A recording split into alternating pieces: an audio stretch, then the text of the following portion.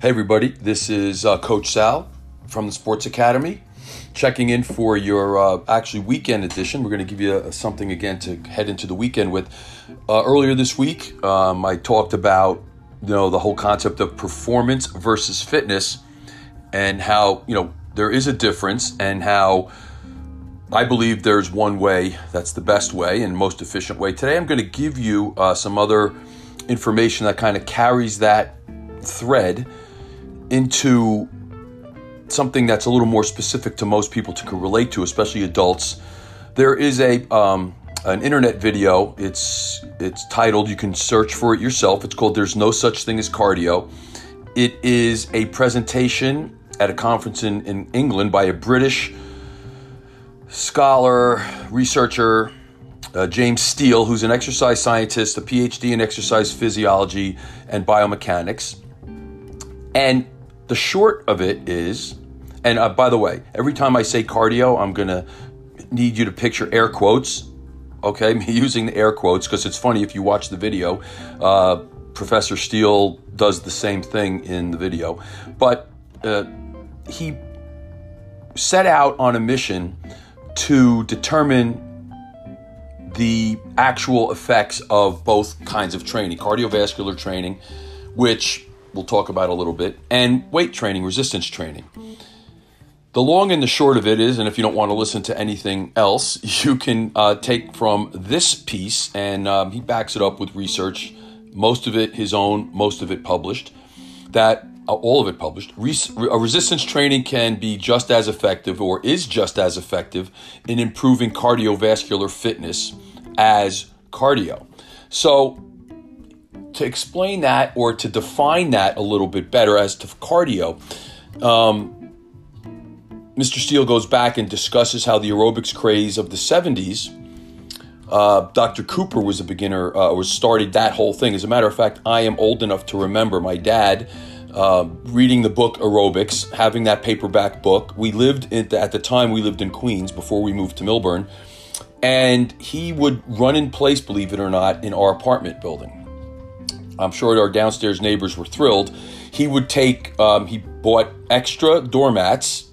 I'm sure, again, most of you older folk like me may remember doormats, the big heavy ones, and would pile them up in the one spot. I could see it like it was yesterday, in the doorway between the kitchen and the dining room.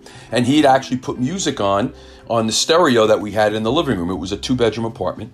And he would put music on and run in place. And most people probably figured he was insane.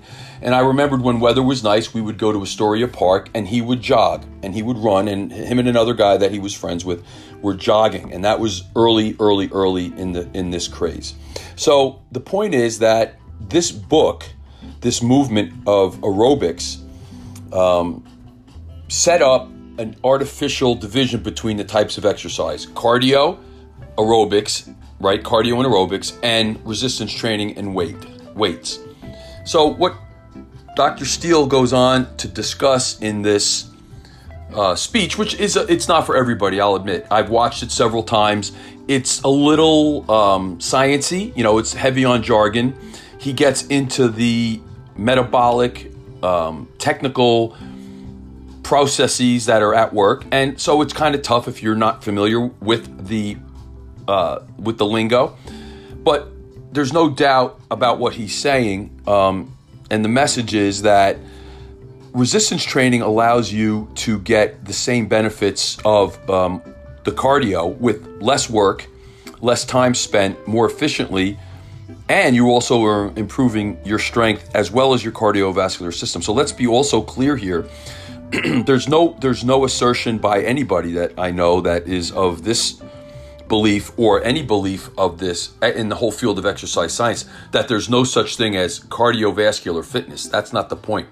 There's no such thing as pure cardio activity, or activity that strictly can be separated into cardio activity and not cardio activity. And again, it's all in how the exercise is performed.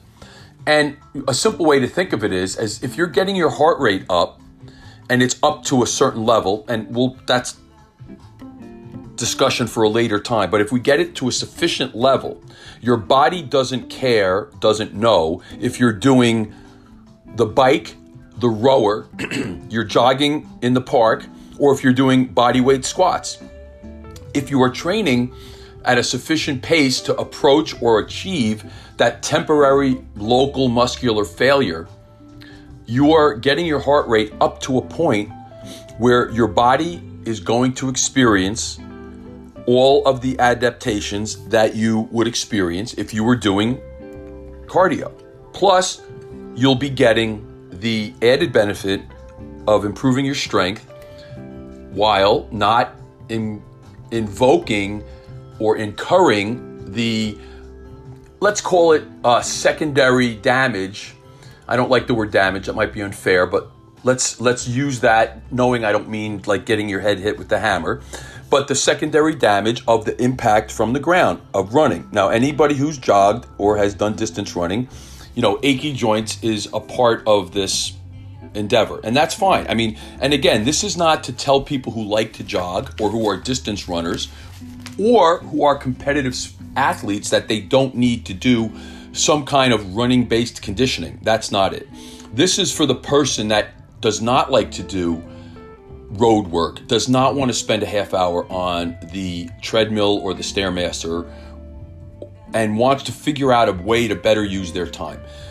Kind of part and parcel with that. It's not part of Steele's presentation, but there's plenty of research out there that shows that that low-level cardio that you do on a treadmill, the jog, the walk, regardless of the speed of the walk, once you've gotten past that, you've gone from a couch potato and you've put about 6 months in of regular work, that type of cardio has no real benefit except the lowest level of health benefit, which in itself is very powerful and is very important.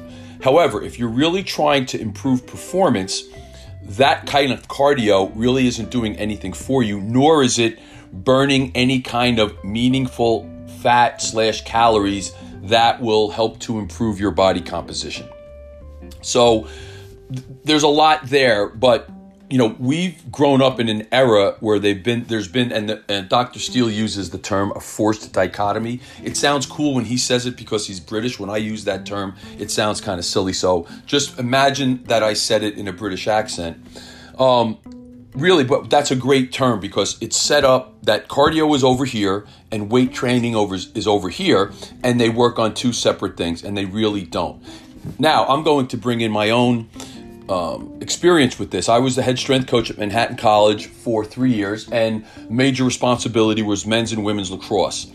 They had a horrendous record, both on the field, wins and losses, and in the trainer's room. The trainer was constantly working with the lacrosse teams with stress fractures, muscle issues, low back issues, groin issues, because they were on this distance running / cardio kick that resulted in injuries. And as an aside, is not specific to performance. A 5-mile run has nothing to do with being a good soccer player, a lacrosse player, football player, basketball player, any sport, and field hockey. We could talk about that in another cast, or you can get in touch with me if you have specific questions. However, so back up. I get to Manhattan, horrendous injury problems, distance running during the season, after the season, before the season, in the summer. So I put them on a system. We were never going to run more than 110 yards. So we got there in the fall. We had fall ball. The winter we had off. We had about 7 weeks of fall ball, sometime mid-September, 7 weeks out. We were able to work with the team, no lacrosse, strength and conditioning stuff. Had them continuing on 60-yard sprints, 60-yard shuttles, which are 15 yards 4 times, back and forth, and 110-yard sprints. And that was our program. We came back in the winter, and our first game that year was against Army, and Army was very good. And even when they're not good, they are in superb condition. And we went up to West Point, and we played a game against them, and we lost 12-8. But we had what we needed to do, and we were stuck with them. Physically, we were able to stick with them and we never ran more than 110 yards. Now, we sprinted. It was hard. We were working at our maximum capacity, but never had a distance run. As a matter of fact, the coach after the game, I believe it was Coach Amplo, came up to my friend, who was also the head coach, and said, "What did you guys do? We noticed that you guys had that level that we weren't used to seeing from a team from Manhattan." And basically, with that, getting away from the cardio aspect of distance running and the low intensity, slow running, we basically eliminated most injuries that you can eliminate in any kind of contact sport and improved our performance. This goes back to my point last podcast about performance training versus fitness. Going out and running 5 miles at a certain time, great. That's fitness. And if you're a distance runner, it has a component of performance. But for most recreational athletes, we want to stick to the performance side, which is go out and run 60-yard sprints as fast as you can, rest 45 seconds in between, and that's a performance component because now we have a defined distance. We are completing the task in a specific time, and we're resting a specific time, and that is putting us on a timetable to get those adaptations that are going to improve your cardiovascular system. You can do the same thing with body weight exercises and with resistance exercises. All right, so that's, again, a little long today. Once I get going, I get going. But there's a lot of information here, and I don't blame any of you if you gloss over at it.